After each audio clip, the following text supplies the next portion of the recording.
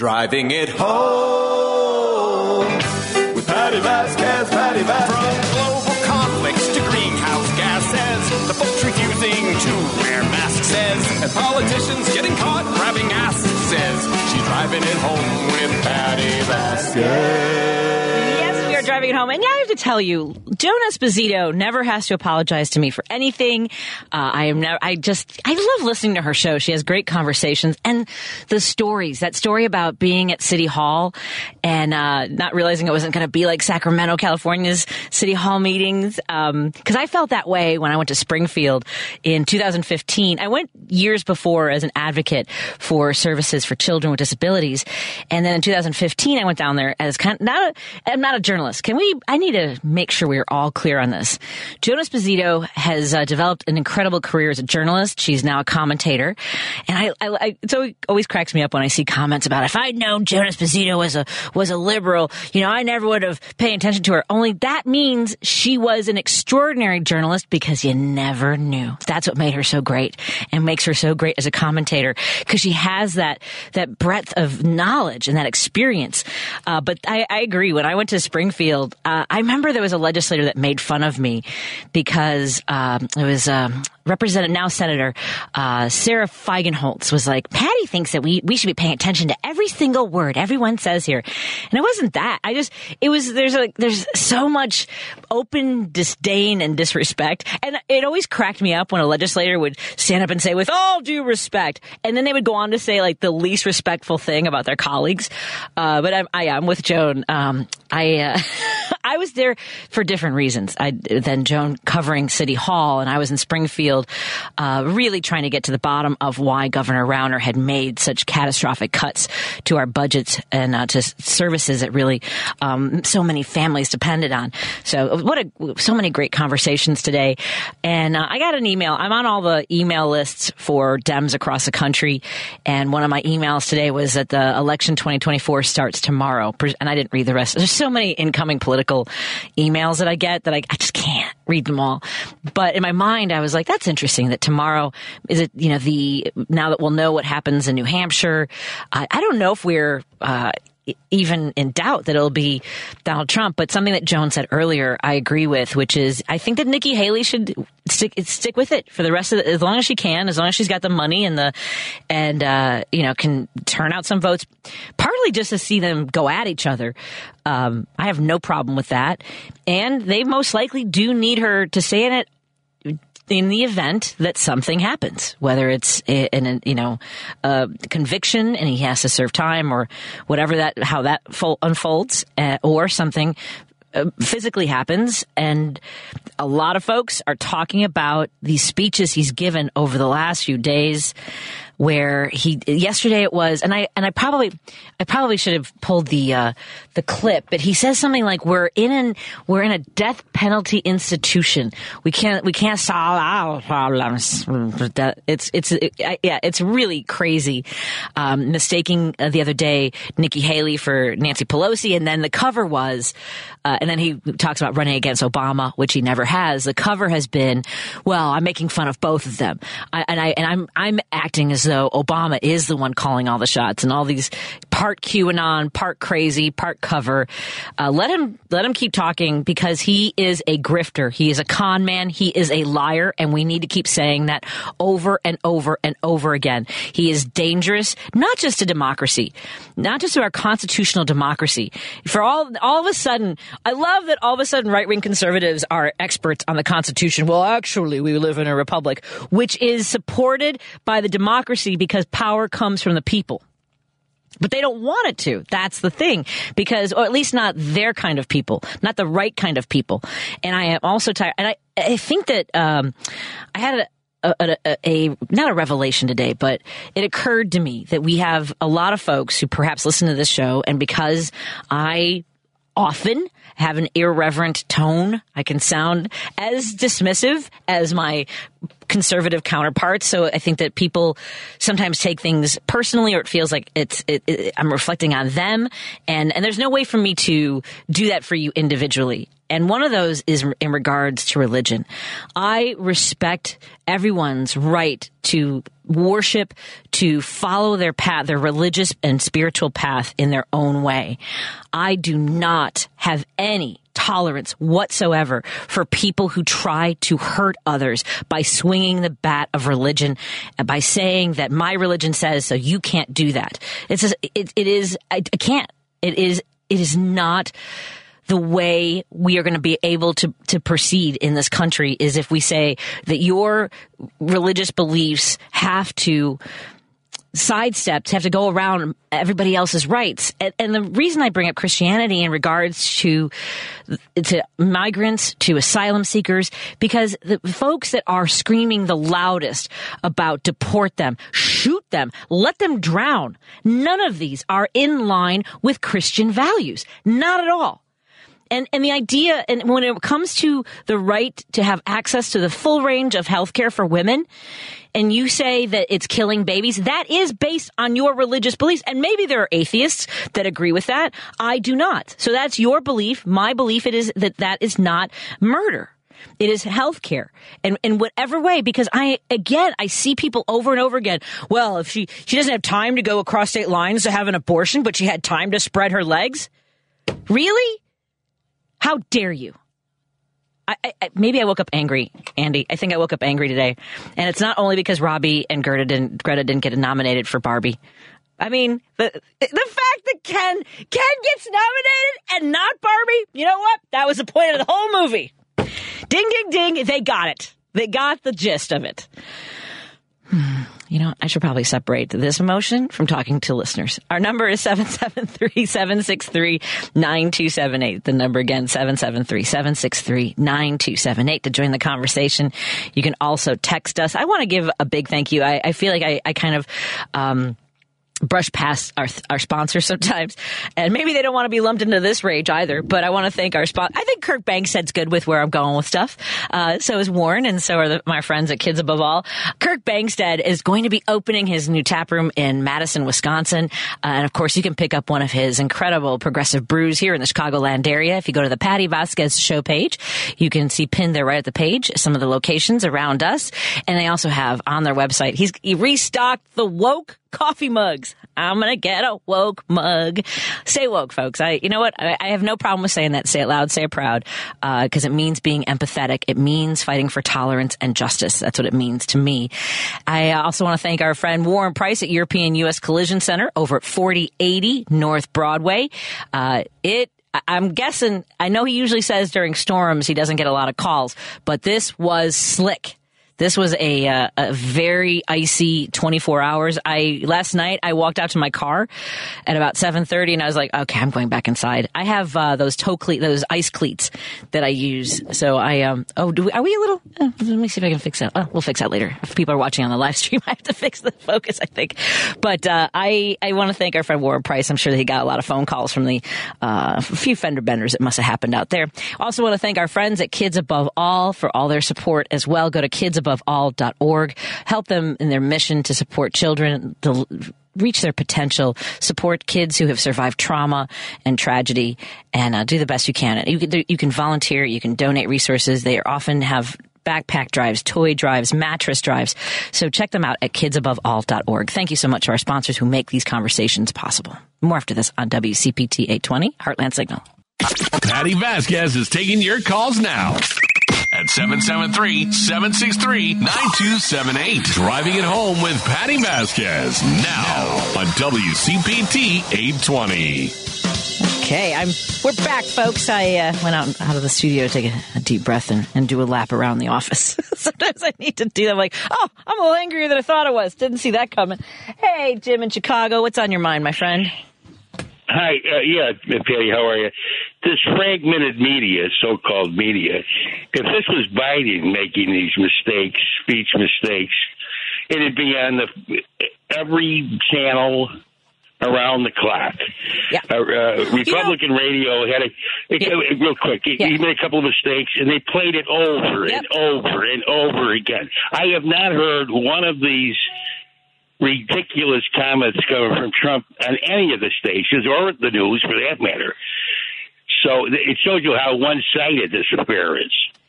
Yeah, I'm trying to find the clip right now because I want to have it on a loop. You're right. I need to have it on my board. I agree. I want to play more of these so that people realize what we're talking about because I saw a conservative on social media post a meme of something that Biden said on 60 Minutes.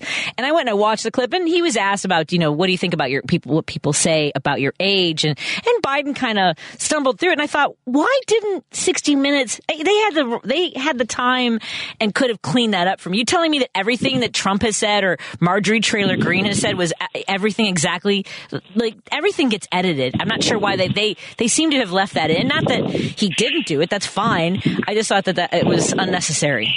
Well, he's trying to find an answer. Sometimes you try to find an answer for a question, The president of CBS and everywhere else knew that Trump made him a fortune with his popularity, whatever. So they pushed him because they know that they can make money with that. They don't care about the country. They care about money. That's what they care about. Two things. I'm reinvigorated. I'm 73. And when I look at Biden, I think to myself, my God, don't be such a slug and you might have a second wind here. You know what I mean, Patty? Yeah, I agree. I mean that from the bottom of my heart. And that goes for a couple of my siblings, too, that are around my age. I think to myself, my God, maybe we've got a little chapter left. That's exactly right. And not only that, but there are 50-year-olds that are not as sharp, as experienced, and have as much insight as President Biden does, who wouldn't... age can be a factor, but the fact that he's taking care of himself, that he's healthy, and he's doing a great job for Americans, I'm all in.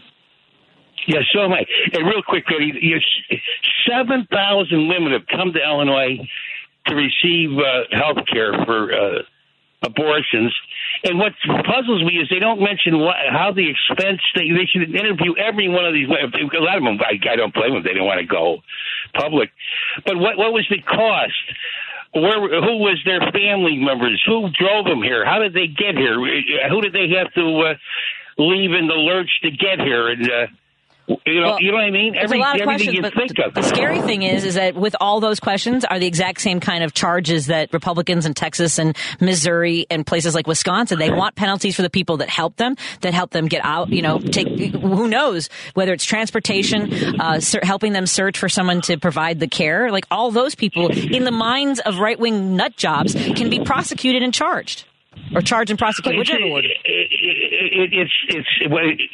Anyway, we'll hear more and more. This is only how long has Roe been down now? A year and a half or something? Now the stories are getting piled one after another. Yep. And anyway, dear God. Here, Jim, let me see if we can hear this. Let me see if I got this right. Hold on. Maybe I don't have it on. How do I? Nope, I don't have it. I'll try to figure it out. I was trying to listen to some of the audio of his speech last night. All right, I'll find it. Yeah, but anyway, don't worry. But my point is that can you imagine if this was Biden? The media would be all over it because they'd love to get this race close and have everybody biting their nails. And that's just a profit motive in it. But we have to live with that. But if Biden makes a mistake, and plus he has a speech impediment, which is really... My mother had a speech impediment, and she told me as a child, that she was embarrassed in school, you had to get up and talk and so on and so forth. And she worked on it. And she'd have different words that she couldn't pronounce correctly. And if you're speaking extemporaneously and you're digging for a word that you're familiar with, if you can't pronounce it correctly, you pick another word. You know what I mean, Patty? Oh, yeah. I grew up in a bilingual household, because my mother was just learning English when I was born. And I still sometimes will struggle for a word. And I'll say things that are, I can't quite imagine how I'm supposed to say them, because in Spanish they sound differently than they do in English. So I struggle with that sometimes. And it is, unfortunately, part of why I talk so quickly. I've tried to work through it, too. But yeah, no, the speech impediment thing is neither here nor there. Yeah, but anyway, to me, the GOP front runner sounds like he's getting goofier and goofier by the day. I don't know about anybody else, but he sounds. By the time this comes around July, I don't even know what he's talking about. Anyway, Patty, you have a great show. Thanks for taking my call, dear. Thank you. Thank you. I appreciate it. I do think that there are a lot of folks I'm seeing, and I saw the interviews in Iowa as well. A lot of voters who had previously chosen Trump were saying that they were voting for anyone but Trump, and we're seeing that out of New Hampshire, but now we have only 2 candidates, so we'll see how that works out. Let's go to Roosevelt. Roosevelt's got some predictions about New Hampshire. What's on your mind, Roosevelt? Roosevelt? Don't tell me you're making pancakes again, Roosevelt. Hello? Okay. We'll try Roosevelt again in a minute. I really want to get this audio, but there are a lot of interviews with people who say that Trump is a threat to our democracy out of New Hampshire. Let me see if Roosevelt, you there? Oh, no. Hey, Roosevelt? Can you hear me? I can hear you now, yes. What's going on? Okay. How you doing? Hey, listen. Love your show, man. Hey, listen. You're right on point. Is that the weekend show? Oh, no. But hey, you're listen. right on point, and so is Jim. I'm sorry. Go ahead, I'm just teasing. You're right on point, and so is Jim. He stole some of my thunder about that the gaffes that Trump makes. But did you see the report? January 15th, I believe. I don't know. I don't know where I read it, but 2/3 of the Canadians are worried about us as far as our democracy, and they said we're done for. I don't know if you read that. January 15th, Canadians. Oh, really? So okay. I just want to make that point. But here, let me just say one thing. I've been saying it for the longest, and I'm not sure if it's Joan or somebody else on WCPT has said the same thing. Trump is not going to be candidate for the Republican Party because of what you just mentioned earlier. This guy, there's something wrong with him, mentally and physically. There's something wrong with him. Look, you guys are talking about gaps about his voice. What about physically? Remember going down that ramp, he had to hold on to the general's elbow because he was worried about falling. Remember when he grabbed a half glass of water with 2 hands like a squirrel? So that's another one. And he's had a lot of gaps. Remember, he couldn't close an umbrella. Yep. Okay. So there's gaps all over the place. Signs, in my opinion, that he's not okay physically or mentally. So either that's going to do him in, or, Eddie, it's almost impossible, all the things that are going to come up between now and Election Day when it comes down to lawsuits. Remember, the court decided that on January 6th, people that were hurt, even the cop that you had on live, I can't remember the gentleman's name, but I know he's Latino. So all this is going to come up. It's almost impossible to beat everything. Let's not forget, he's got 91 charges, okay, and all the other stuff that he's got. I believe 4 times he had to go into court and give his the last one was his picture, his mugshot, and all the information. But anyway, so I'm predicting that he's not going to be the candidate. Well, here's what I think. Did you ever see the movie Dave? I'm trying with. What was the actor's name? Kevin Kline, right? Remember, he's an impersonator of the president because the president has suffered a stroke and he's on life support and all these things. And so for about 6 weeks, these Washington insiders prop him up, and actually Charles Grodin somehow fixes the budget. Do you remember that? He kind of shows up in his little Volkswagen, his little station wagon. Anyway. Those were it was very powerful people from the inside propping him up. The thing that I have was that you said almost impossible for him to get through all this and successfully be the candidate. But the almost part, the part that the just smidge of possibility are the ultra powerful, ultra wealthy who have benefited. Remember, I mentioned this earlier in the week, reports came out, data shows that the 5 most wealthy people in the world doubled their incomes since 2020. Their wealth. They doubled their wealth, not their incomes, their wealth since 2020, in part because of those massive tax cuts he gave to the uber wealthy. They have every reason in the world to pump as much money as possible into propping him up. So that's the part of the possibility possibility there that I see is that because he's basically their Trojan horse. They put everything in him that they want. The Supreme Court, the tax cuts for the wealthiest, controlling our judiciary, our courts. He's their Trojan horse, and they have everything at stake to keep this monster rolling. Okay. I'm just saying. All right, let me hear Now, let me rebut you back. What about the women in this country? What about the rights that he took away? What about him bragging about he did in Roe versus Wade? You don't think that that's going to bring out younger people? I can do what I want with them. I can grab them by the vagina, making fun of disabled children. If there wasn't something, but I'm saying he did that in 2015, and then we have even stronger mom groups like Moms for Liberty Bibberty coming up and banning books. And there is now. Did you know that in Oklahoma, just today or yesterday, the woman behind Libs of TikTok is now on their library board. Some of those moms have become incredibly powerful. And remember, we talk about how you and I and a lot of people who listen to the show marinate in this. There are a lot of folks who it's background noise or they hear parental rights. We had somebody from the station talking about, Moms of Liberty is just a parental rights group. A lot of people don't even know how much power these groups have been gaining and just disseminating their hatred and their lies and their manipulation. Sorry, that's where I'm not disagreeing that it's highly possible he won't make it, but I don't want anyone to let their guard down because we do need those moms to be engaged and enraged. I'm going to go. Yep. I'm sorry, I interrupted you. Okay, but I'm going to go slightly on your side for a little bit. Just this morning on a Spanish station, I know I always bring it up.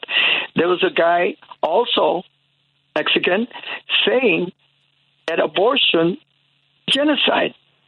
That's what he said on the air, So there are people that are backing him up, including the Latinos. You guys mentioned it, you and your guest yesterday. Right. I think of her, the lady. She's fantastic. Puerto Rican lady that you had. Oh, isn't she great? Carmen Navarro. Yes. Carmen Navarro, yeah. But to your point, yes, I'm going to say that. But here's the thing. I said it before, and I tell my mom, because she's always asking me, what do you think's going to happen, son? I said, the same thing is going to happen. Young people are going to come out. As much as they're against Biden, because I know you're going to push me back on this, about the war between Israel and Hamas, as much, I believe a lot of faith in people like your kids, my kids, and I know a lot of them are not informed, but they get organized within days, weeks, and they don't do any polls and all of that garbage that the adults do or watch Stephanopoulos and all those guys, So I have a firm belief because it's their future, Patty. Yeah. Here's their future. Listen to this. Hold on a second. I think, Andy, thank you so much for this. Here, we got this up. I've seen shots that you wouldn't even believe. Missile launched. They go missile launched. And you hear a bell go. I mean, I see this. It's so incredible. They calmly walk to a seat. Ding, ding, ding, ding, ding, ding. They've only got 17 seconds to figure this whole thing out, right? Boom. Okay. Missile launch. Pshing, boom. And we don't have it here. Yeah. Is a former president of the United States who people in their hearts believe is still the president of the United States and should have and who they think they should be a dictator. Bing, bing, boom, boom, boom. Bing, bing, bang, bang, bing, bing, boom. And here's another thing you could count on Trump. Saying the most ridiculous thing. So imagine what he's going to say between now and when the actual election is. And imagine how much he's going to get our side to vote. Yep. They're going to get their side because he accomplished what he's boasting about, which is Roe versus Wade, which is the abortion issue. But here's the thing. I believe, and we've always said it before, there's more Democrats in this country than there is Republicans. Yep, got to get them engaged, and they've got to get out to vote. I agree. Got to get them engaged, and he's going to get them engaged. I hope so. Us. I hope so. Between now and then, he's going to do things, going to say things that is going to bring more of our side. In other words, what I'm saying is that not even, and here's a question for you. Two questions I got for you. What do you think about the latest thing about AI and the Biden thing that they put out, those robo calls? And what do you think about the fact that Well, now I forgot the other That's part. okay. Let's go with that one because anyway. I got to run to the break and I've got other callers. But Right. with Give me the AI. look, the AI, Yeah. this is like anything else with technology. Everyone is playing catch up when we should have been everyone is trying to get ahead of it when they should have been doing things years ago. And legislation has not been out there to protect. Russell Crowe and my friend Billy Gardell both had to put out posts about how the ads with their images and their voices are not them. We are going to see this entire election season with AI. And you guys, we talk about making sure you do your research. Oh God, I hate saying that. Do your own research. It's such a right-wing talking point. Do your own research. Go to the Heritage Foundation to learn the facts. I don't know why they sound like the Penguin. That's one of my favorite Jimmy Kimmel jokes about everyone talking about Biden's age. It's like, look, yeah, Alfred might not look like he can hold down the Batcave, but you don't turn it over to the Joker because you think he's too old. Sorry. Just let me get to a couple of calls before we bring in our guests. Hey, Mike, what's on your mind, my friend? Hey, I heard you talking about with Roosevelt, and I agree with a lot of what Roosevelt said. I think he's on point. But you also mentioned the Trump tax cuts, and it's very true that it made the uber wealthy wealthier many times over. And a lot of that was done at the expense of property owners, homeowners in blue states. And so that Trump tax cut is set to expire this year. And I'm just surprised that people in blue states are not just blowing the phones off of their senators and their congresspeople to make sure that they reinstate the deductions, the full deductions for mortgage and property taxes. Because one of the things that's really driving the unaffordability of housing in America is the fact that they've eliminated a lot of those benefits. Yep. And so I would just, pardon your listeners, I call my congressmen, I call my senators, I send them emails and said, because I haven't heard anything about them doing anything with it. And I've called them and said, you guys really need to get on this and get on it now, because I don't want them to say, oh, well, it's too late, now we have to wait. Well, that's a really good point. Yeah, because it really hurt blue states. Yeah, it hurt a lot of blues. It hurts everybody, but in blue states, because we do use so much of our property taxes for education, whereas red states would rather underfund and cut programs for education. And I know that there are people who are upside down because of their property taxes. So we'll reach out to Congressman Quigley, because he's always pretty good about jumping on the phone with us and walking us through some of this and find out how we can contact more of our electeds to ring the alarm bell. I'm so glad you called, Mike. No problem. Thanks. Bye-bye. Thank you. I've got to get to a guest, Dave. So if I give you a minute, does that work for you? Dave in Hoffman Estates? Why not? Okay, go for it. I give you a minute. I'm going to give you a bell when it's up. Go ahead. Okay. I was going to talk about that military veteran charged with attacking the police with the baton during the January 6th. Well, he got released from custody a day after his arrest. But the funny thing with this guy, when he was in Iraq or Afghan, he is charged with manslaughter for fatally shooting a handcuffed civilian in Iraq approximately 20 years ago. Really?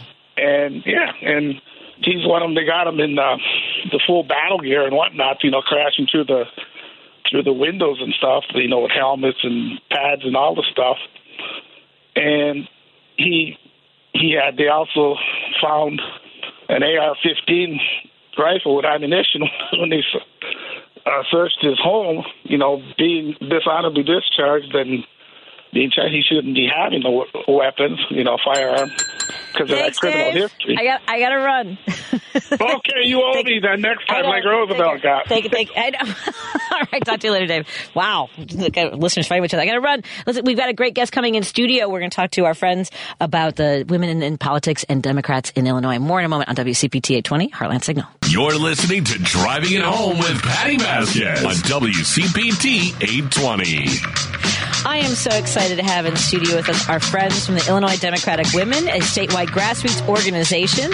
And joining us in studio is the co-president, Kim Savage, and board member Jennifer Franklin. Hello, ladies. Thank you so much for joining us today. Thank you for having us. Absolutely. Hello.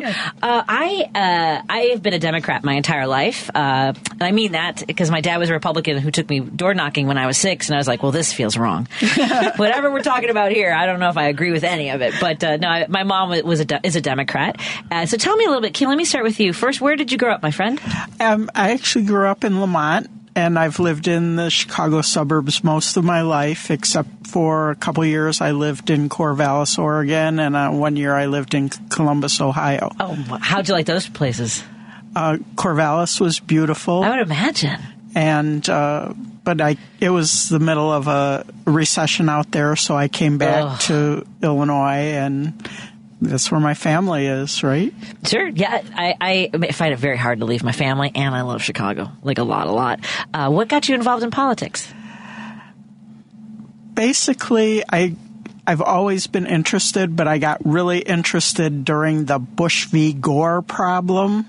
And I have been active ever since then. I've been an active precinct committee person.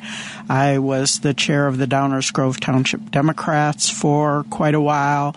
I am, in addition to being co-president of Illinois Democratic Women, I am also vice chair of the DuPage County Democrats, and I started the DuPage Democratic Women in 2007. And a lot of progress in DuPage too. It's really remarkable. And I wonder how many people were engaged. I mean, Trump did it for a lot of folks. For me, that's what the inspiration to run, right? I was engaged politically, but I was like, okay, if this guy can become president, surely I should be running for something. Right. I think it did happen for a lot of folks. But I agree with you on the Al Gore when they stopped the count. It's going to be like people talk about dying angry about Hillary. Mm-hmm. For me, it is Gore v. Bush. It's hard. And did you find that a lot of people were as sort of activated? A lot of people were activated then, but not as many as were activated when Trump got elected. Yeah. And actually today is National Run for Office Day. That's great. Well, let's talk about that in a minute, too, about how do we get folks to run for office, because I want to find out from board member Jennifer Franklin, where did you grow up, my friend? I grew up in East St. Louis, Illinois. Oh, boy. And so southern part of the state, so right across the river from St. Louis, Missouri. And I know you're going to ask, so what got me involved in politics? Sure. It's really interesting. My mother was a precinct committee woman growing up. Okay. And, of course, and I have to preface this was East St. Louis, Washington Park, Illinois politics. So pretty much, everybody was black. And that made the dynamic a little different for my mother. And because the way it worked was, like, they didn't care who you voted for to work on a campaign. They just cared about getting out their voters. So my mother always voted Democrat, but she didn't always work for the Democrats. Sometimes she'd work for the Republicans. Really? Yeah. Okay. So she was like, her loyalty was to the party, like far as her vote, but who she would work for during a cycle, it kind of varied on like which friend got to her first or what kind of, no, that happens here too. I mean, like within the parties, but that does kind of make me a little bit crazy. Whoever gets to you first is where your loyalty goes. Yeah. So how did you find coming out of that sort of system and moving toward Chicago? Well, it was okay. So what happened was when I got older, Bush v. Gore, that was my first time voting. Oh. My very first time voting was in that election. So that was a whole crazy experience. So that's what kind of activated me. Like, I knew about what my mom did growing up and stuff, but I myself was just like, oh, that's just her thing. And I thought it was kind of crappy being a precinct committee person because back then there were no cell phones. As your job was to sit at home and had all these drivers organized to pick up the phone, call people to make sure that everyone got their ride to the poll. So you're either the first person voting early in the morning or the last person voting at the end of the night. And I thought that was crap. So I was never interested in it. But of course, fast forward, Bush v. Gore, and I ended up going to law school.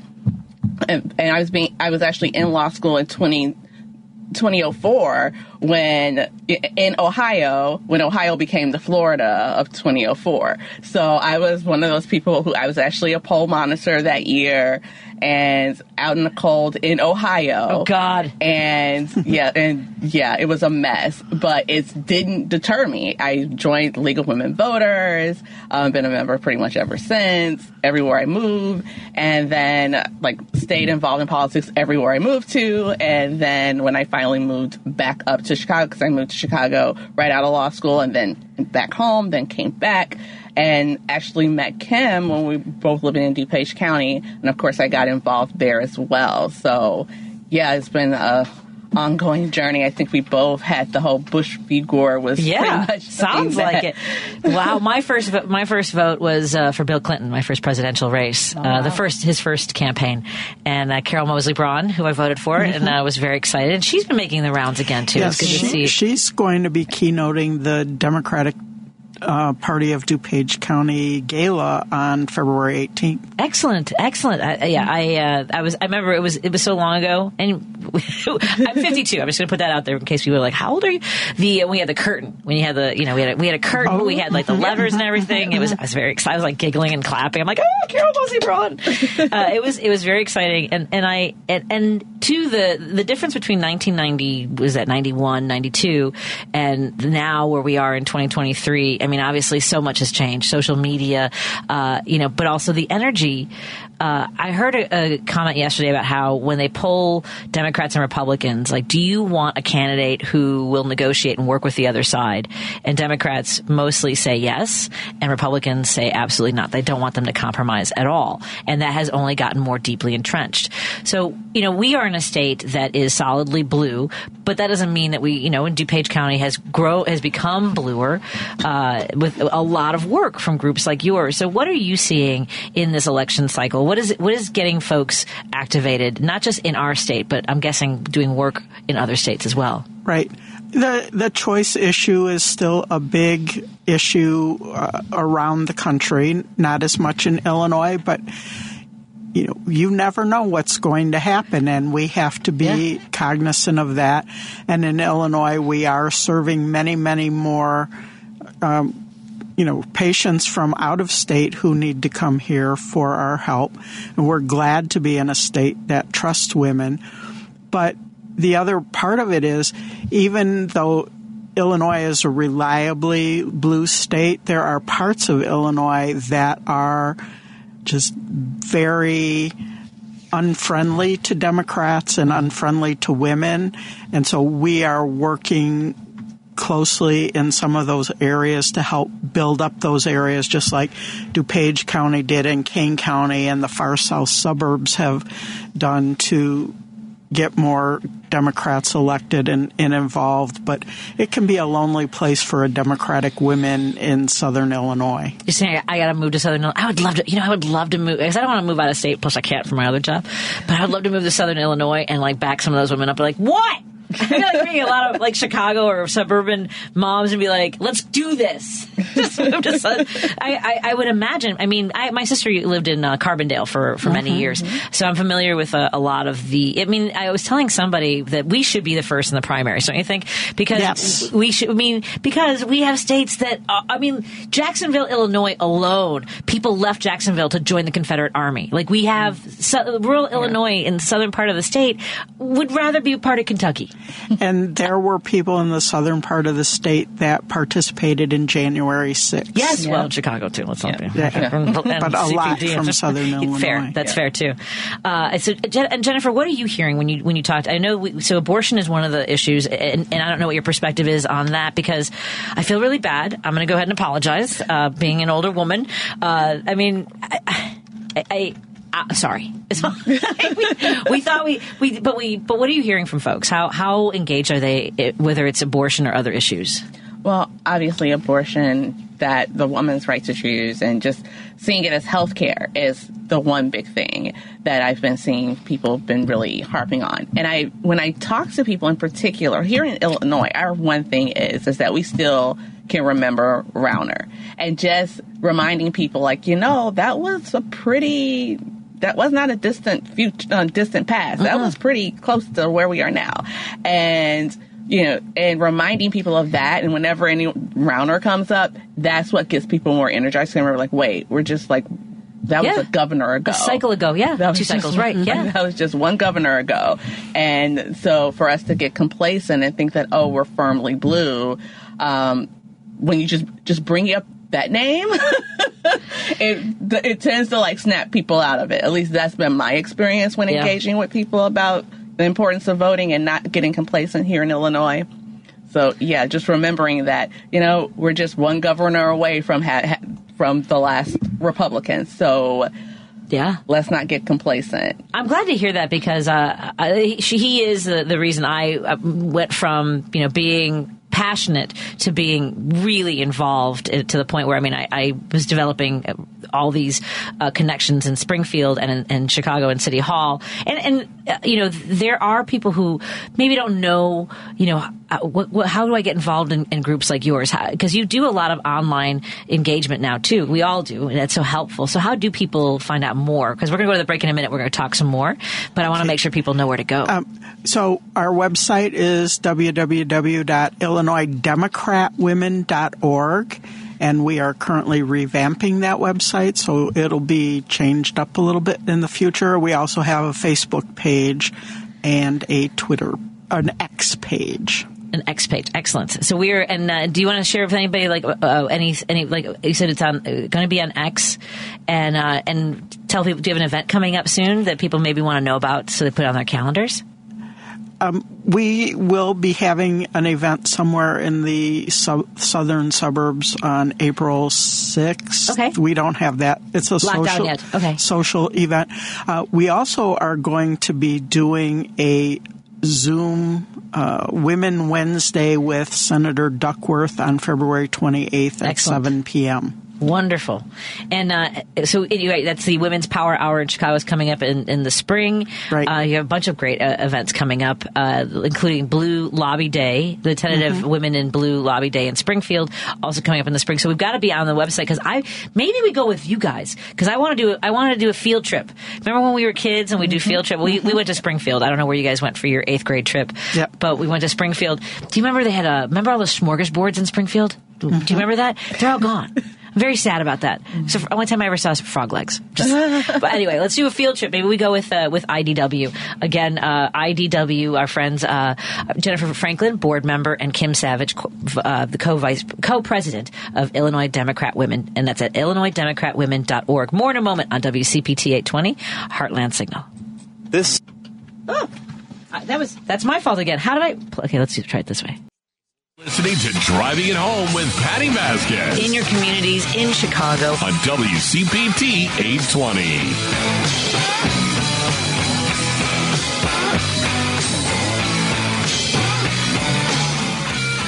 We are hanging out with Jennifer Franklin, a board member of Illinois Democrat Women, and is it Democratic Women? Now I'm back and forth. Okay, Illinois Democratic Women and co-president Kim Savage in studio with us. Go to IllinoisDemocratWomen.org. That's IllinoisDemocratWomen.org. This is, okay, can I just for 1 second, because my husband's like, which one is it? Because this is the grammar that makes him crazy. We are Democratic Women, right?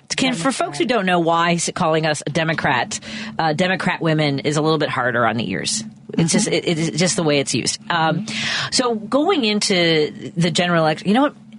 Can we do this for 1 minute? I have been trying very hard to explain to folks who are angry about certain issues. Let's say in Missouri or Iowa, where they're like, they're blaming the president for what's going on, with the economy and their wages and things like that. And I'm like, you have $7.25 as your minimum wage because of your local government. Mm-hmm. Do you run into that a lot, Jennifer? You're both nodding your heads. I'm going to go with Jennifer first. How do you break that down for some folks who are not quite getting it? Well, usually, which is interesting, I have to start with basically giving a civics lesson on how government works, like on the local level, like, your mayors, your city council, and then talking about the state level, your state reps and your state senators, and then branching up and explaining that, like, your state, the things that govern what's in your state, those laws are pretty much set by your state legislature, and that's why it's important to vote for them. And, it's just basically like a teaching exercise. Yeah. And I think that the reason that I've been able to perfect that is because growing up on the border of, growing up in Illinois, right on the border of Missouri, having to explain to people why people in Illinois have certain benefits that folks in Missouri don't. And especially when you have relatives who want to use your address in Illinois to register their car because they don't want to pay personal property tax on the car in Missouri. And I have to wow, that sort of stuff. Like, so you kind of learn quickly, like, the differences and how to even explain it. So, but when talking to people out of state, like, you know, like when you're like in Ohio and other places like that, explain to them like what the federal government has control over and what the state and local government has control over is something that usually is just basically starting with the basics, because unfortunately not every state requires, you know, civics education. And we don't have Schoolhouse Rocks anymore. But for today, I am still just a bill. Kim, do you think should I have like a weekly civics, like to devote a half an hour every week to a civics, like a different topic in civics studies? That would be great. Although I will tell you, I believe that a lot of the listeners to your show are more savvy about civics than the people who don't and need the civics lesson. Sure, but what if they want to be civic lessons acolytes, so they get the language like Jennifer was talking, right? That would be good. You know, people are complaining about the costs of things right now, but they're not looking at the fact that inflation has come way down now under this president, and you know, under this president and the Congress, we were able to cut child poverty in this country, but now the child tax credit is going to be rolled back a little bit, so it's going to reduce the number of children that are out of poverty. It's going to increase child poverty, and that's all being done by the Republican obstructionists. That's the hardest thing to explain to people is the direct impact. Like, you know, we have Indiana, Wisconsin, Iowa, all these states that are lowering child labor legislation. And the idea that, you know, that's okay with folks, that somehow the self-righteousness of these conservative mom groups are elevated to the point where, I don't know if you saw this in Oklahoma, now one of them is on the board of the librarians and in control of what children read. You know, these are things that, you know, free lunches for school kids. All these things those are happening at the state level. That's not something that President Biden is doing to hurt children or, again, keep people in poverty. And we have to keep banging our head against that wall. We have to wear helmets. I don't know what. I mean, it's not banging our head against the wall because that seems it's just because it just feels that way. We're building, we're layering, we're putting bricks. What do you use? Bricks. What do you want to use? Like wood? What do we use to build our house? Maybe let's go with bricks because wood is easily burned. Yes, so that's a good point. I like that. Don't burn this house down. Yes, do not burn this house of knowledge down. Yes. I think that the other thing is, before we go to the break, because we're going to do another segment, if you're okay to stay till like 6:15 or so. Kim, what are you doing to pace yourself in this election cycle? Like, you know, because it gets away from you. Like, it is very important to pace yourself because you can get so wrapped up in things that you can't sleep, you go crazy. But it's important to take a deep breath. It is important to have a good circle of friends that is also involved in what you're doing and believe in the same things that you're doing. And that's one of the things that we try and do within the Illinois Democratic Women Network is create networks of friends that share values and can calm each other down and get more people involved so everybody can work on a little thing at a time, and you don't have to, you know, bite the whole big elephant all at once. You eat it one bite at a time. Absolutely. And Jennifer, what would you say to folks who need to be mindful of their emotional well-being and physical well-being in this election year? Well, I would always say, like, try to exercise self-care. That adage, you can't pour from an empty glass, right? So you have to make sure that you're refilling your spirit with everything that you need in order for you to be able to give to others. So if you feel like, you know, it's too much and you feel drained, take a step back, do what you need to take care of yourself so that you can actually do the hard work, because it is hard work, but it's necessary work, and you have to be able to bring all you got to it. So the more self-care that you take, the better you'll be at being an advocate and getting out there and getting Democrats across the finish line. You know? Absolutely. And I would add one thing before we go to the break is manage your time on social media. I'm not saying that it doesn't get away from me, but that will nudge, like it will really have overblown impact on your emotional well-being. So please manage that as well. Let's take a break here. When we come back, we'll continue our conversation with Kim Savage, the co-president of Illinois. Driving it home with Patti Vasquez, Patti Vasquez. From global conflicts to greenhouse gases, the folks refusing to wear masks says, and politicians getting caught grabbing asses says, she's driving it home with Patti Vasquez. Thank you for joining us as we drive it home, and hello to our friends listening on KTNF 950 AM in Minneapolis, St. Paul. Joining us in the studio right now is the co-president of Illinois Democratic Women, IDW. Kim Savage joins us, and board member Jennifer Franklin. Again, thank you so much for hanging out with us today. And as our our operations manager came in and said thank you, I realized I should also thank you for all the work that you do and everyone in your organization, because it's so important. What do you think, Kim, when we say no election has ever been more important than this one? And we say that every time, but it is absolutely true. Sometimes it just seems the stakes keep getting higher and higher every election. But right now we have so many freedoms at stake.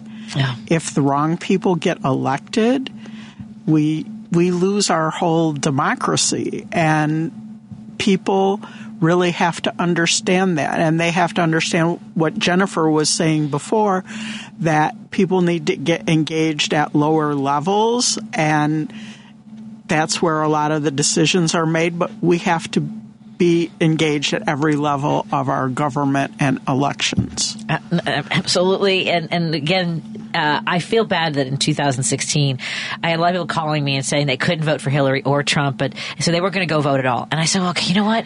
At least go vote for your local electeds, right? For the people in your community.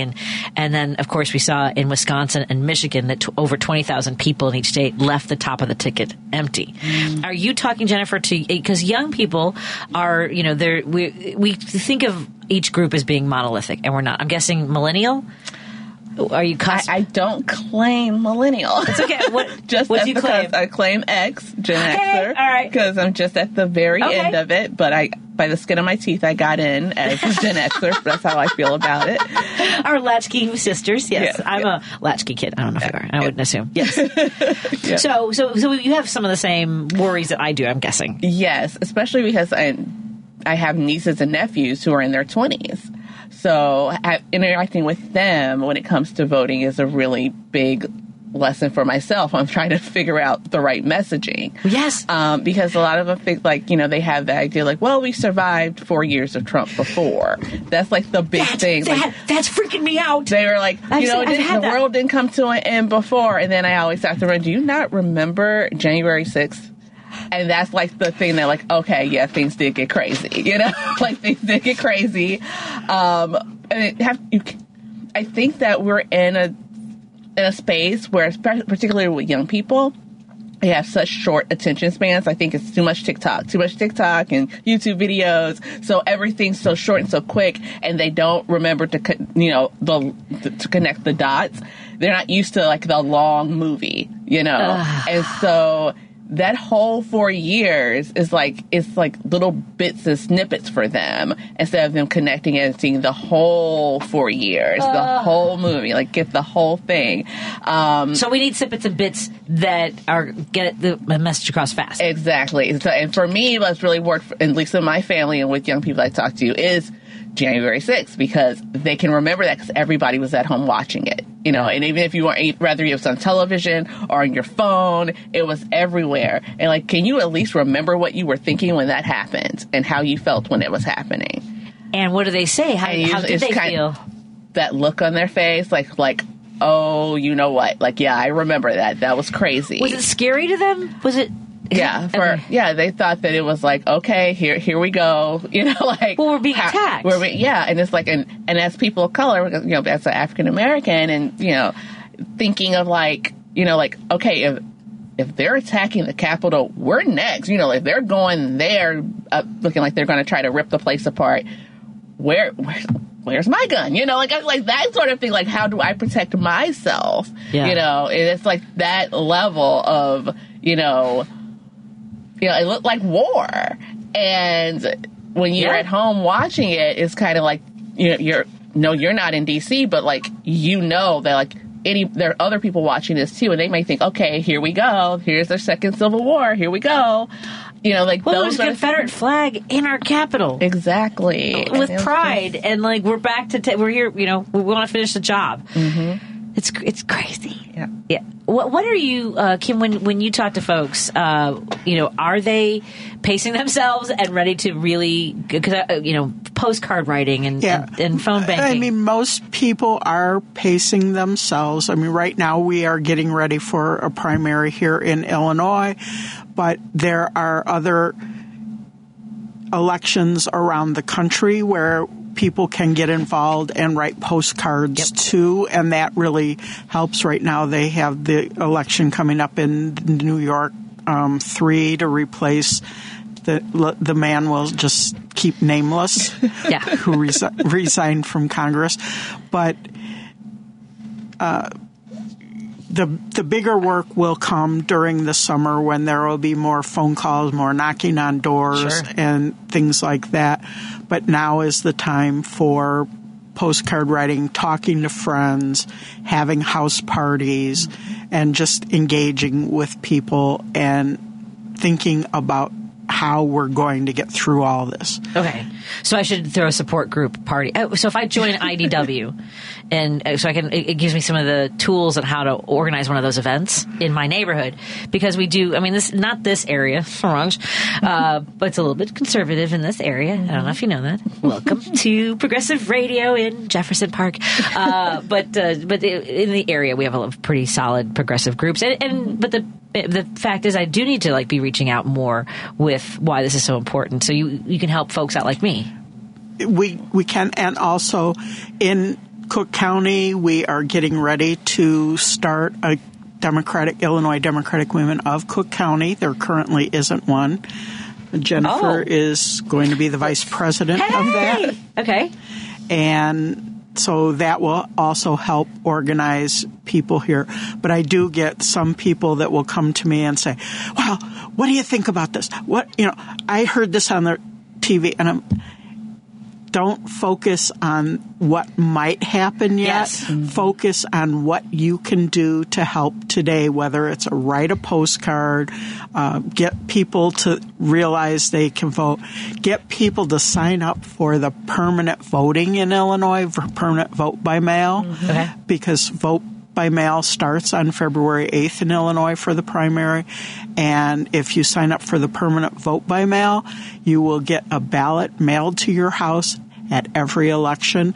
And then you can sit at home and study all the candidates and fill in your ballot and then mail it back. Great. That's great. And I look forward to working with you on the Cook County, Illinois Democratic Women. Yes, is that what that sounds exciting to me.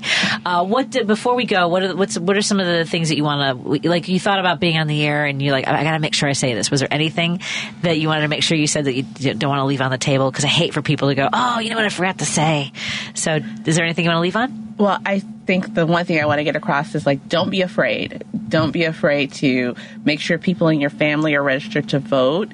Don't be afraid to get involved yourself. Don't be afraid to drag a friend along with you. I think that the thing that holds us back is fear. So don't be afraid, or if you're going to be afraid, feel the fear and do it anyway. That's bravery. Yes. Being afraid and doing it anyway. Yeah. Yeah. Oh, I love that. Face the fear. Anything for you, Kim? I think Jennifer summed it up greatly, and I do not have anything to add to that. Outstanding. Well, thank you so much, both of you, for coming out and explaining to folks about your organization. Again, it's the Illinois Democratic Women, IDW, a statewide grassroots organization working for more equitable representation and participation of Democratic women in all levels of the Democratic Party and government. Go to IllinoisDemocratWomen.org. That's IllinoisDemocratWomen.org, and stay up to date on all the great events they have coming up, because we're going on a field trip with them. We'll be right back after this on WCPT 820, Heartland Signal, and KTNF 950 AM, Minneapolis, St. Paul. Hey there, it's your guy Warren Price from European and U.S. Collision Repair, a division of Technocraft Body Shops. We specialize in automobile and truck repair as well as normal automobile maintenance. With our highly skilled technicians and environmentally friendly materials, we strive for quality. Call 773-248-1200. That's 773-248-1200 or EuropeanUS.com. You're listening to Driving It Home with Patti Vasquez on WCPT 820.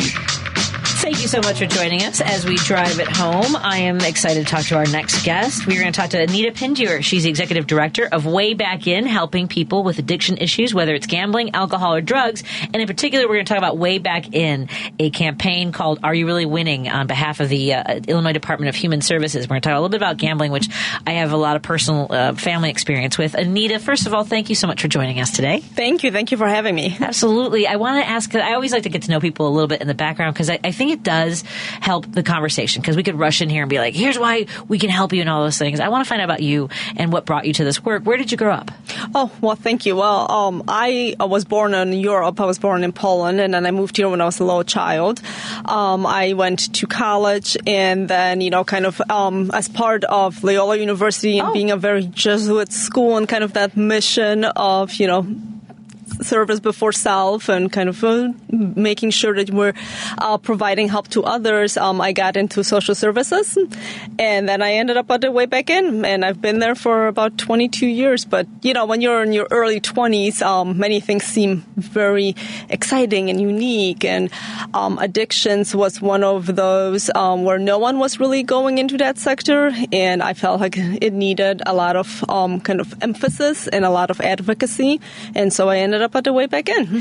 For people who are trying to find, young people who might be listening, or a parent of a young person who's thinking about college or maybe in college and thinking about what to do next, tell us a little bit about, where we are with the social services and helping people in our communities. Yeah, it is a very topic that it's not one of those things where people kind of look at it and go like, oh, I want to be a counselor. Very few kids kind of pick that. A lot of people want to study psychology because it seems like I want to get to know myself, I want to get to know others, I want to get to know my community. But then when you have to kind of do everything in between, get your master's degree, maybe a PhD degree, get some certifications, people start dropping off. And sadly, even before COVID, we already knew we had a shortage of mental health providers, and then during COVID, we found out that we really had a shortage of mental health providers, and then we don't have enough people going into the field. So it is definitely a field that I recommend, well, for personal reasons, but, you're maybe not going to be necessarily paid in money, but you are paid in the ability to help others, and it really allows you to see the world from a very different perspective, and it allows you to work with so many different people and so many different topics, and it is really kind of self-rewarding. I will say, though, in positive news, is that we definitely are increasing awareness of how important mental health is, and therefore we are seeing an increase in just, kind of overall kind of salary and benefits, where, it is becoming more of a field where you're like, oh, this is okay. I can make a living in this. So I definitely encourage those who are trying to see beyond themselves, and as you're looking even at STEM, to look at mental health as part of STEM. I do think we need to encourage more people to get involved in the mental health, as a way to build a future. Because there are jobs where, whether it's for the city, the state, the government too, where there is the longevity of building your experience and having just that solid foundation, I think. Yeah, and since we're already on the topic, the state of Illinois is actually doing a fantastic job in trying to not only expand services in mental health, so really helping those who want to return to schooling for their CADC, which is a certification in alcohol and other drug addictions. And so there's some grants, some funding available, some free classes. So they're really trying to help with that one, as well as the peer support specialist. And it's a growing field here in the state of Illinois with, again, some financial help, even help with like getting computer and transportation within the community colleges here in Illinois. And it's really kind of for persons who might have been through their own personal experience of a substance, gambling, or mental health, and who want to give back as a kind of recovery coach and a peer support specialist. And all of those things was when our friend John Harris messaged me because he's with A5, and I know that you are working on this campaign together. Yes. My father was an addict in many and several levels, and he was a heavy smoker by the age of 12. He started drinking very young as well. Was an alcoholic, he was an alcoholic. But when he stopped drinking, the next thing was gambling. And I mean, it was catastrophic for my family. He took out credit cards in everyone's names. My credit history was ruined by the time I was 21 years old. And I just think that people, when they think about gambling addiction, I don't think they understand it. Some people, so for some people, it's that seeking that rush, that I think my dad lost with drinking. That's been my experience. No, you're right. You're right on the money, if you will. It definitely is about the rush. Gambling, even though it often looks like and people verbalize that they're doing it for the money, it's not for the money. You really can't. I mean, gambling is perfectly okay. Gambling should be a form of entertainment. Gambling is, right? For a majority of people, we know about 90% of the Illinois population can gamble responsibly and can gamble as just a form of entertainment, but that's all it has to be. It's a form of entertainment. And the thing is that we all feel a rush, right? Is it like a lotto ticket or a raffle or a 50-50? Right. We will all feel that spike of dopamine, and we will feel that kind of like, like moment. And it is that that really distinguishes when it's someone who can gamble healthy versus someone who might have a gambling use disorder, because it's that seeking of that constant rush and that spike of dopamine and that kind of like ability to feel that high all the time. Yeah, it started because again, like you mentioned, it used to be a form of entertainment for him, playing poker, going to the racetrack. I maybe knew how to handicap a horse by the time I was 6 years old. But after he stopped drinking, and it was also the different ways evolved in Illinois. We had it was the casino riverboats. Yes. And, and all the because it's not just the gambling in that instance, it was also the buffets and all the accessories and accoutrements, right? Right. Like and it's a whole form of entertainment. And it's a whole kind of event, right? I get to go there and I get to gamble, and then they comp me, and then I get this buffet, and it just feels like you're getting something, and you're getting something. And part of the illusion that we all have with any form of gambling is that we're going to get something for very little or for nothing. And I don't think we do that with any other form of entertainment. Like, no, we never feel like somebody owes us anything. I'm a stand-up comic. I'm going to tell you something right now. They for some reason think we owe them something. Okay. But we're often in casinos and on river. We're often part, and that's kind of what cheapens cheapens us. We're just part of the package for them. Right. It's like, oh well, here's your consolation prize, right? You didn't win. Now you get batty. Yeah, exactly. No, you're not wrong.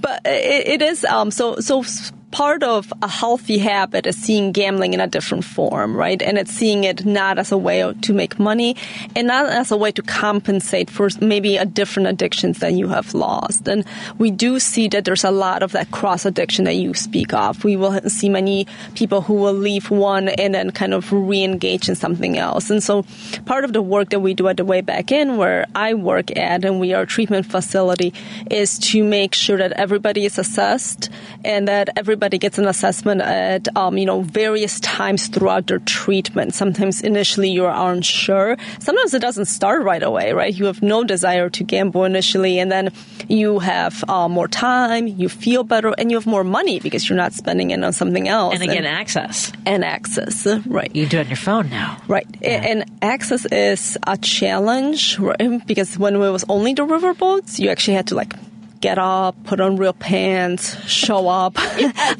My understanding is that back in the day when they first started in like the early 90s, they would actually dock off. So you actually had to be there at a specific time. And now you're trapped. And then you were trapped. But they would come back. Right. Where now you have access 24 hours a day to land-based casinos, but as well as your phone. And a lot of times, we talk about youth and underage gambling and how dangerous that can be, but the access is so easy, and many of them just don't understand. And I want to say this for anyone who's listening and thinking, because sometimes the first thing is a defense mechanism. It's not talking about me. And maybe we're not. I also want to say this. It is not about shaming anyone. I loved my father so very much and wanted nothing but for him to be happy and for us to be safe in our, in our lives. And that's all anybody wants, and that's what we're talking about. That is, right. We have to see this, and it definitely is a illness, and it is a disease, and we wouldn't shame anyone else for having any other disorder. Right. And we really need to work on that ability to destigmatize and not stigmatize whole families and the person, right? Very often what we see is that people are more than willing to party with you, participate in activities with you, right? Drink with you, go to the casinos. But when you choose that you want sobriety or you want recovery, people will then isolate and people will shame. And that's what we want to stop. We want to make sure that we're embracing everyone where they're at and that we're celebrating them for the decisions that they're making. What do you say to folks to help them be mindful to just get their own awareness of what they're doing? Yeah, so, kind of exploring, we've been exploring a little bit in some other sectors, kind of this idea of January and dry January and what does that mean to you? And so sometimes it's just kind of looking at what are my habits? What am I doing? How much of anything am I doing? And why am I doing it? And this could apply to anything, right? It can be substances, it can be gambling, it can be food. So sometimes we just want to see, is this cookie a cookie or does this mean more? So and that is why we have mental health professionals to help you look and explore and kind of just see why. And then, for gambling use disorders, we have created the areyoureallywinning.com website. And a website will lead you to information, outreach. There's the whole entire study that was done by the state of Illinois in 2020, just if you want to read more and kind of see what's going on. But there's also a very short survey. And so people can go on there, they can take this assessment and kind of see where am I at and really be honest. It's confidential, it's just for you, and maybe kind of explore these different options. And then if you do find that you need some more help, there's the 1-800 number, so 1-800-GAMBLER, as well as a text and chat option, so people can really receive help and information that they feel they might need, as well as their loved ones. So even if you feel like your loved one might be suffering, it's okay to go and kind of check and see and just get more info on what's going on, as well as we're trying to explore new options of, maybe if you're feeling like this is too much, maybe try something different. So in that celebration, we're doing the art competition for the second year for PGAM. PGAM is Prom Gambling Awareness Month. It's the whole month of March. Oh. And so starting now, it's on the website, so areyoureallywinning.com. You can go on there, you can create your own artwork and submit your own artwork, and we will be awarding some great prizes. Oh, wonderful. I want to remind folks again that this is there are people in your life you might not even know that they are struggling with this. Mm-hmm. And so if they do confide, or if you do go to casinos, I remember one time I have worked in a lot of casinos, and I've played the nickel slots. I know. It's so risky. It's crazy.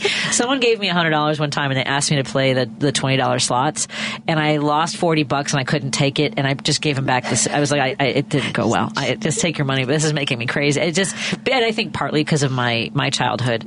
Sure. But I mean, there are people who really make it a big event to go to casinos, mm-hmm. and they like the atmosphere, and even like the energy of it. It's all kind of designed to really tap into that excitement. So, Sure. So when we see somebody who in our family that we want to say something to, what in your experience has been an approach that you would recommend or you've seen that has worked? Yeah, so depending on what's going on and what they need, but really sometimes just asking that question, right? Just being very open-minded, being very non-judgmental and saying, hey, I've noticed that you're spending a lot of time. Is there something that's going on, right? Is there something else you would want to do? Or if somebody only recommends any form of gambling, you could at some point be like, hey, what's going on? I've noticed that this is just the only activity you're recommending. And then recommending kind of healthy habits or healthy gambling kind of habits and seeing if those would work. Sometimes you can recommend them as like a challenge or like a dry January kind of an option. So we always talk about time and amount, right? So I think you've showed a great example. You said, I had $100, I spent $40, and I was like, I'm out, right? Yeah. Your limit. Know your limits. So setting those healthy limits, right? What can I afford? How much time can I spend on this, right? Do I have 2, 3, 6 hours for this, but not, 22, right?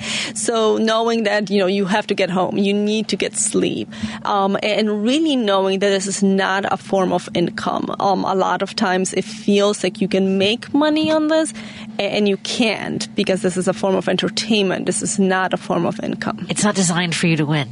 It is not, and that's okay because, again, This is just supposed to be for that pleasurable time that you're spending them and feeling that euphoric kind of high while you're there. But that's all it's supposed to be. And when when people are reaching out, you mentioned earlier that this, we wouldn't shame someone for having an addiction to drugs or alcohol, and we shouldn't. And so, are there similar supports? If someone's going for help, is it categorized medically for folks to be able to seek out help too? It is. So we were very fortunate that when the DSM, the Diagnostic Statistical Manual, the new version 5 was written, gambling use disorders got moved under addictions, and therefore they got moved under use disorders and are recognized now as a form of mental health, and so they are recognized by parity law as well. So it is seen as a medical condition. That's excellent news. It's something that I don't think was when I was younger, and even with alcohol addiction, it's always been a lot of shame involved with it. So I'm glad to hear that is that something that's federal, that's across the country? That is, yes. That is good to know. And what are some of the ways? What's the website again? Let folks know. I know it was 1-800-GAMBLER. 1-800-GAMBLER and areyourreallywinning.com. Are you really winning? Because they do have TV shows or people who have social media. I mean, there's wildly popular influencers, right, that are telling people how they make a living at it. And have you seen that have an impact on some of the people that you talk to? Well, we do see that. We see that on youth, and we see the sports gambling just because of ease and access and kind of social norm. And part of it too, if you watch any sporting events now, everything is about the stats and the scores and kind of how you can do this. So we are definitely seeing that it is very influential. And it seems like again, it doesn't seem as wrong or as bad for you or even kind of underage. I know I was having this conversation with my teenagers, right? And it's always like, I don't think this is okay. And, you can't gamble till you're 21, but sometimes it's not just your kid. Your kid might understand, but it's the whole community coming together. And how do I tell a bunch of 16-year-olds, right? And well, I do, but they might not listen to me because I have no authority over them. Right. So how do we as a community come together and say, hey, this isn't okay for any of us to do, and definitely not under 21.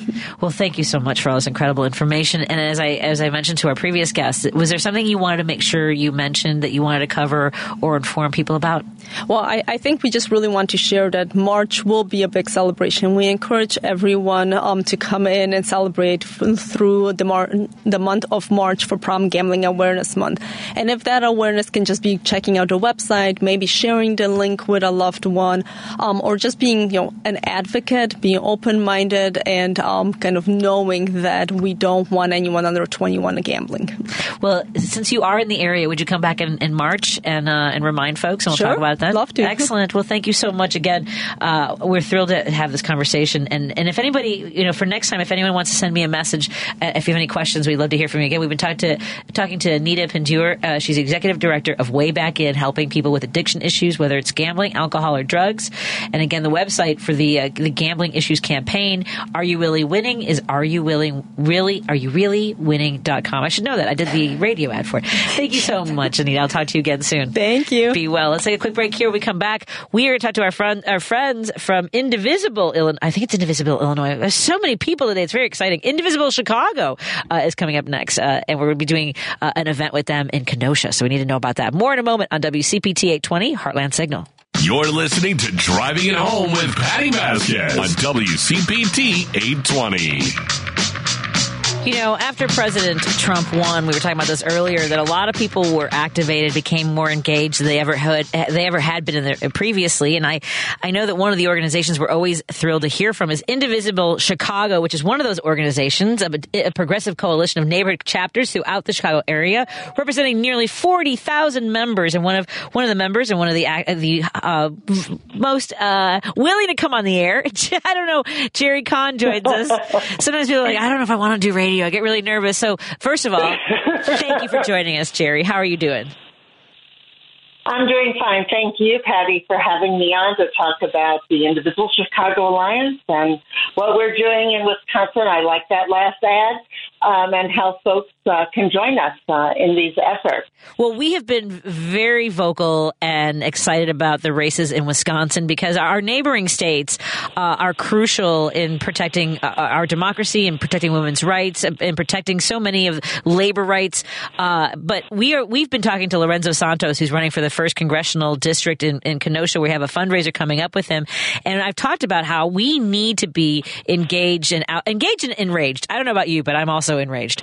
But how can we help candidates like Lorenzo in Wisconsin? So let me explain a little background of what we're doing in Wisconsin and how we got there, how we look at it. Yes. So as you mentioned, after the shock of the 2016 presidential election outcomes, Indivisible developed nationally with lots of local grassroots chapters across the country, including the one here, the Indivisible Chicago Alliance. And these groups focused on action aimed at our own congressional representatives and national elections. One of the first things we were doing was trying to protect the Affordable Care Act. The Indivisible Chicago Alliance and our neighborhood chapters also recognized there were lots of issues in our own state and our own city which needed civic activity, like on fair tax, on a more humane response to immigration here, to reimagining public safety, many things. And so we participated in coalitions on these and other issues. But we also did feel then, and we certainly feel it now, that our United States democracy is in peril. So we have decided to expend some of our collective energy with our neighbors, our neighboring states and their elections. In 2020, we called this our 3 states, 1 mission, the 3 states being Wisconsin, Michigan, and Illinois, important parts of the so-called Blue Wall, and also swing states, 2 of which fell to the GOP in 2016. So how we got to what we call Wisconsin Wednesday phone banking is that we know that one of the most effective ways to interact over elections and issues is through conversation, person to person. And when it's at someone's door, we call it canvassing, which we were doing in those 3 states, but the pandemic hit. So to protect, it kind of messed up our plans. So to protect everyone, we switched to phone calling into those areas. And we found we could do this phone banking, that's what it's called, during the week. So we developed some catchy phrases to entice some of our local volunteers to get involved. So we had Michigan Mondays and we had Wisconsin Wednesdays.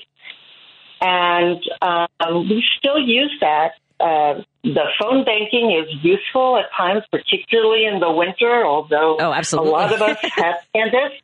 Yep. Yeah, I've canvassed in blizzards up there, but it is a little nicer to do phone calling from home, and especially during the weeknight, and especially on some kinds of issues. We think it's, pretty much almost as effective as canvassing, although I'm a canvasser. So that's the background of what we're doing, and I can talk more about why we're doing it. Yeah, anyway. Absolutely. Tell us more about why you're doing it, because, again, we're talking to Geri Kahn from Indivisible Chicago. It's Alliance, right? Indivisible Chicago Alliance. It's so much great work that you guys do. That's correct. And I think that not just in elections, but almost like we need. Like I remember when Donald Trump had the Muslim ban, right after he was elected, and my son was 14 years old and was absolutely devastated with the results of the election.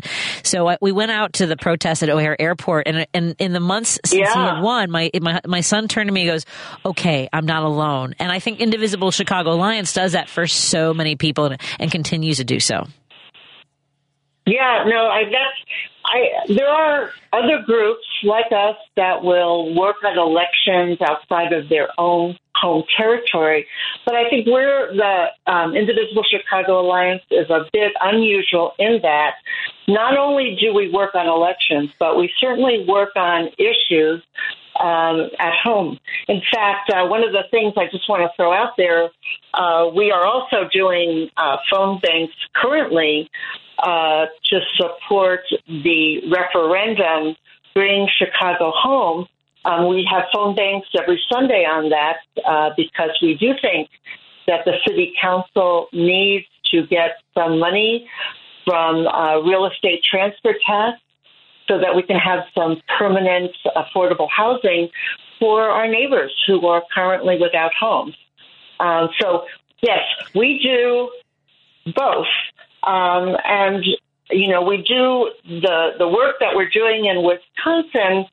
Again, we see that it really is one mission, as you were saying. I mean, this is our mutual democracy.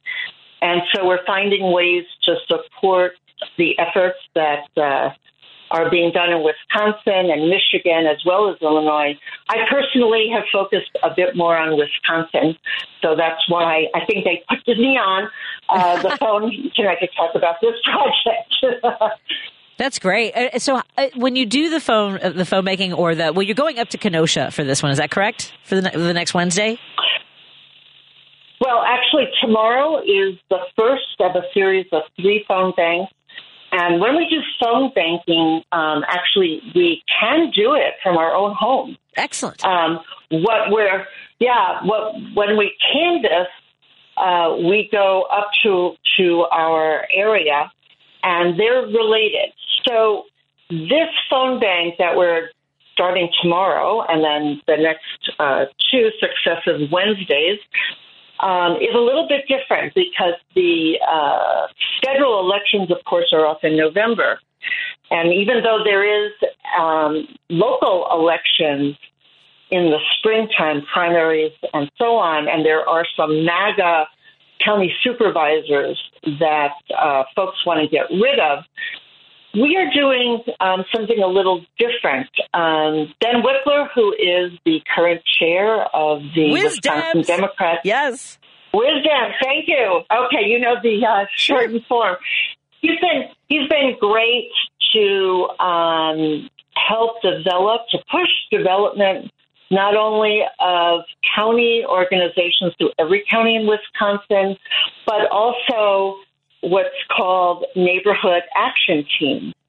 And in Kenosha, and we've been in Kenosha, over the many cycles now, but in Kenosha, there's a couple of areas in town that while there are a lot of folks who have progressive values and who vote strongly Dem, they haven't found a lot of people who are ready to take that next step into action to be the home team, as I would call it, to go out and talk to their own neighbors about what's at stake and what can be done to change things for the better in Kenosha.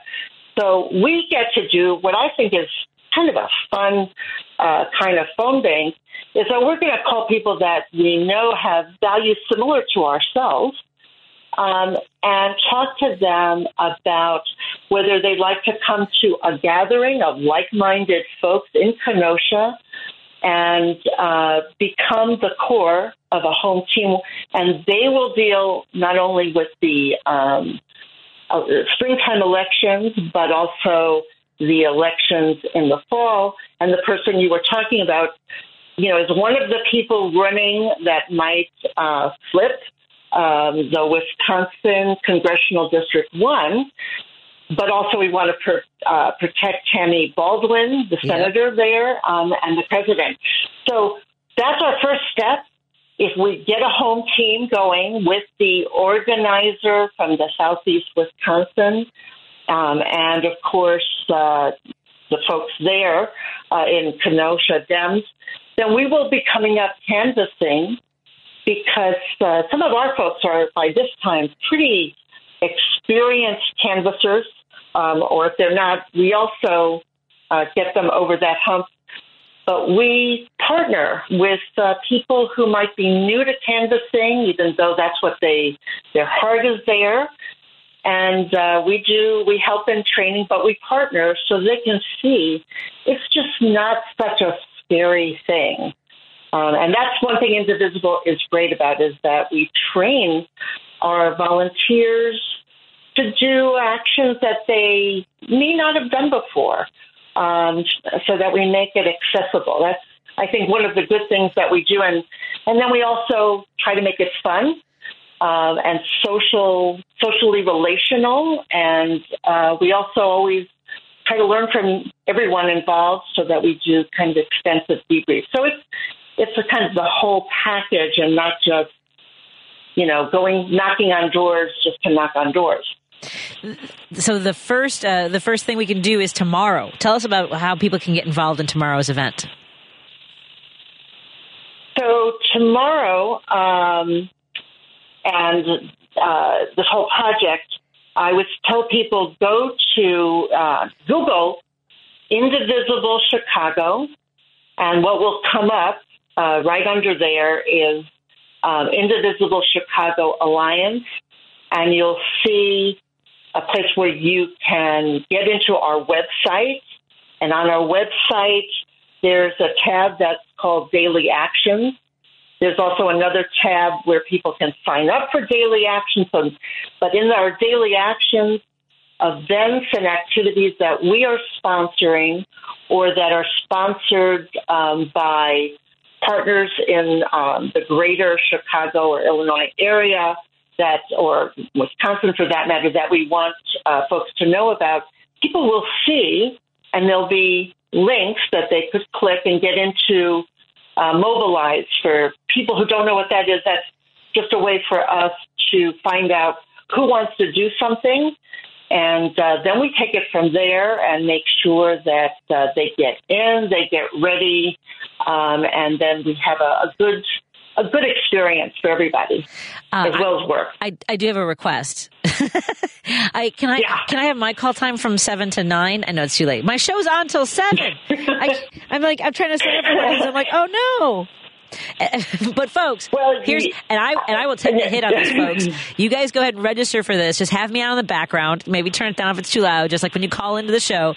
But I am giving you a special dispensation for not listening to the show as closely, because you'll be on the phone banking for Kenosha and with Indivisible Chicago. So I want to go sign up, but I probably shouldn't. But with that though, can I sign up? But there'll be more. Yes. There'll be more. Patty, don't worry. We usually canvass. Yeah, we usually canvass on the weekends, and so that'll get posted, and we'd love you to join us. Yes. And also, not every phone bank, for example, Bring Chicago Home, is not from 7 to 9. So you can sign up for that on Sunday. Yes. But, one of the other things we like to have is, we call it a smorgasbord of all kinds of activities because, we believe that democracy is a verb and we got to use it like that or we'll lose it. So we have activities for everybody who wants to be civically involved, whether it's canvassing and phone banking and helping them do that, texting, writing letters, postcards. We will find something that, sails their boat because we're all in this together. Oh, absolutely. And I want everyone to democracy the hell out of this election season. Am I using this right? Is a verb? Absolutely. Absolutely. And that's what we intend, empower. So, yep. Anyway, yes.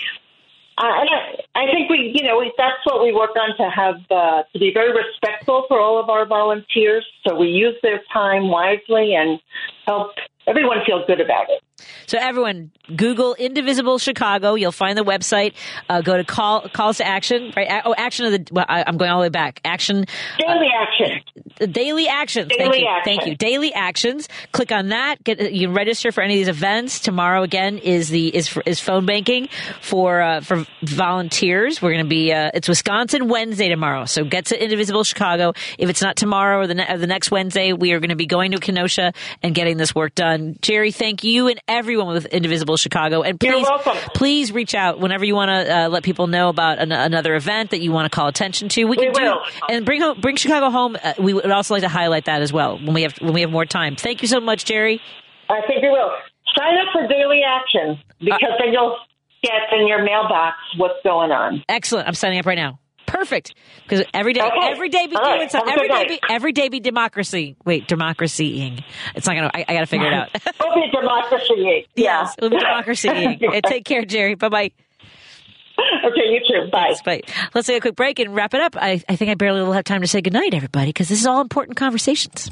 I'm Kurt Bankstead from the Minocqua Brewing Company, and I sell progressive beer like Biden beer, which is inoffensive and not bitter, and Extinct Elephant, a moderate red ale. Because those moderate Republicans seem to be going the way of the dodo. A percentage of the proceeds of each can sold goes to keep Wisconsin blue and drive the MAGA cult out of our state. Enjoy a great craft beer and help your dysfunctional neighbor to the north get its democracy back. To keep track of the good trouble we're making in Wisconsin and where to buy our beer, follow us on Facebook, Instagram, and our website, MinocquaBrewingCompany.com. And drink responsibly.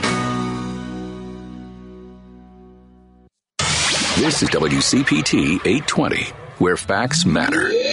Well, thank you, everybody, for hanging out with us, driving it home here on WCPT 820, Heartland Signal and KTNF 950 AM. It was wonderful to talk to all of our incredible guests today. Make sure that you stay involved, stay engaged. We have a long road ahead of us this year, but we'll get through this together. All right. Mm-hmm. Thank you so much. Thank you so much, Andy Miles, for keeping the ship going as straight as I could possibly keep it. Sometimes I let the rudder go. I let the rudder go, and I'm like, let's see what happens. We fill our sails.